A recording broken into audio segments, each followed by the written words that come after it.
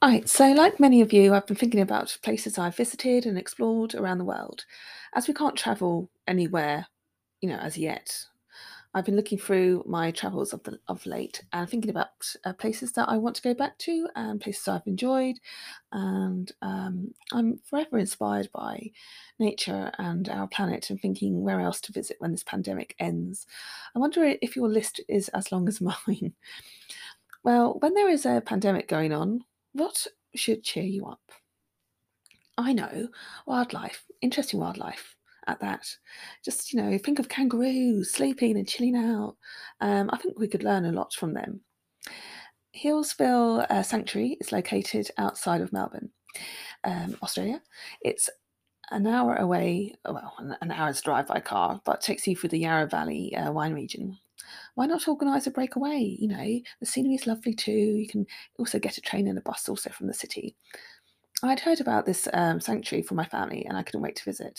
So you can book tickets online, and the costs were like $34 for an adult, $34 for a senior, and $19 for children aged 4 to 15.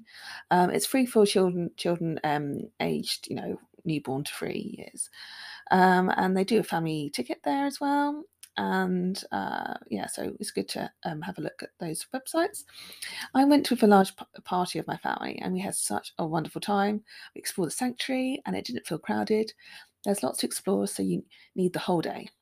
So we visited the main track, Woodlands track, Dingo country, Wetlands track, Kangaroo country, Koala forest, and Platypus track. We also saw, like feathered friends in the aviary. I was so excited seeing Australian animals for the first time. I absolutely loved it. I fed red kangaroos. They were so little and so friendly, and they were so small.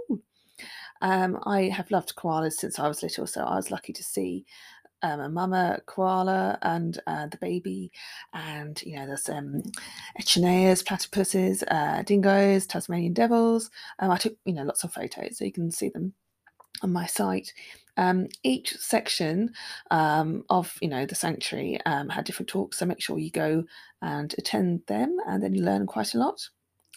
I was, enthralled learning, about these, wild animals from afar, and I really, really loved it.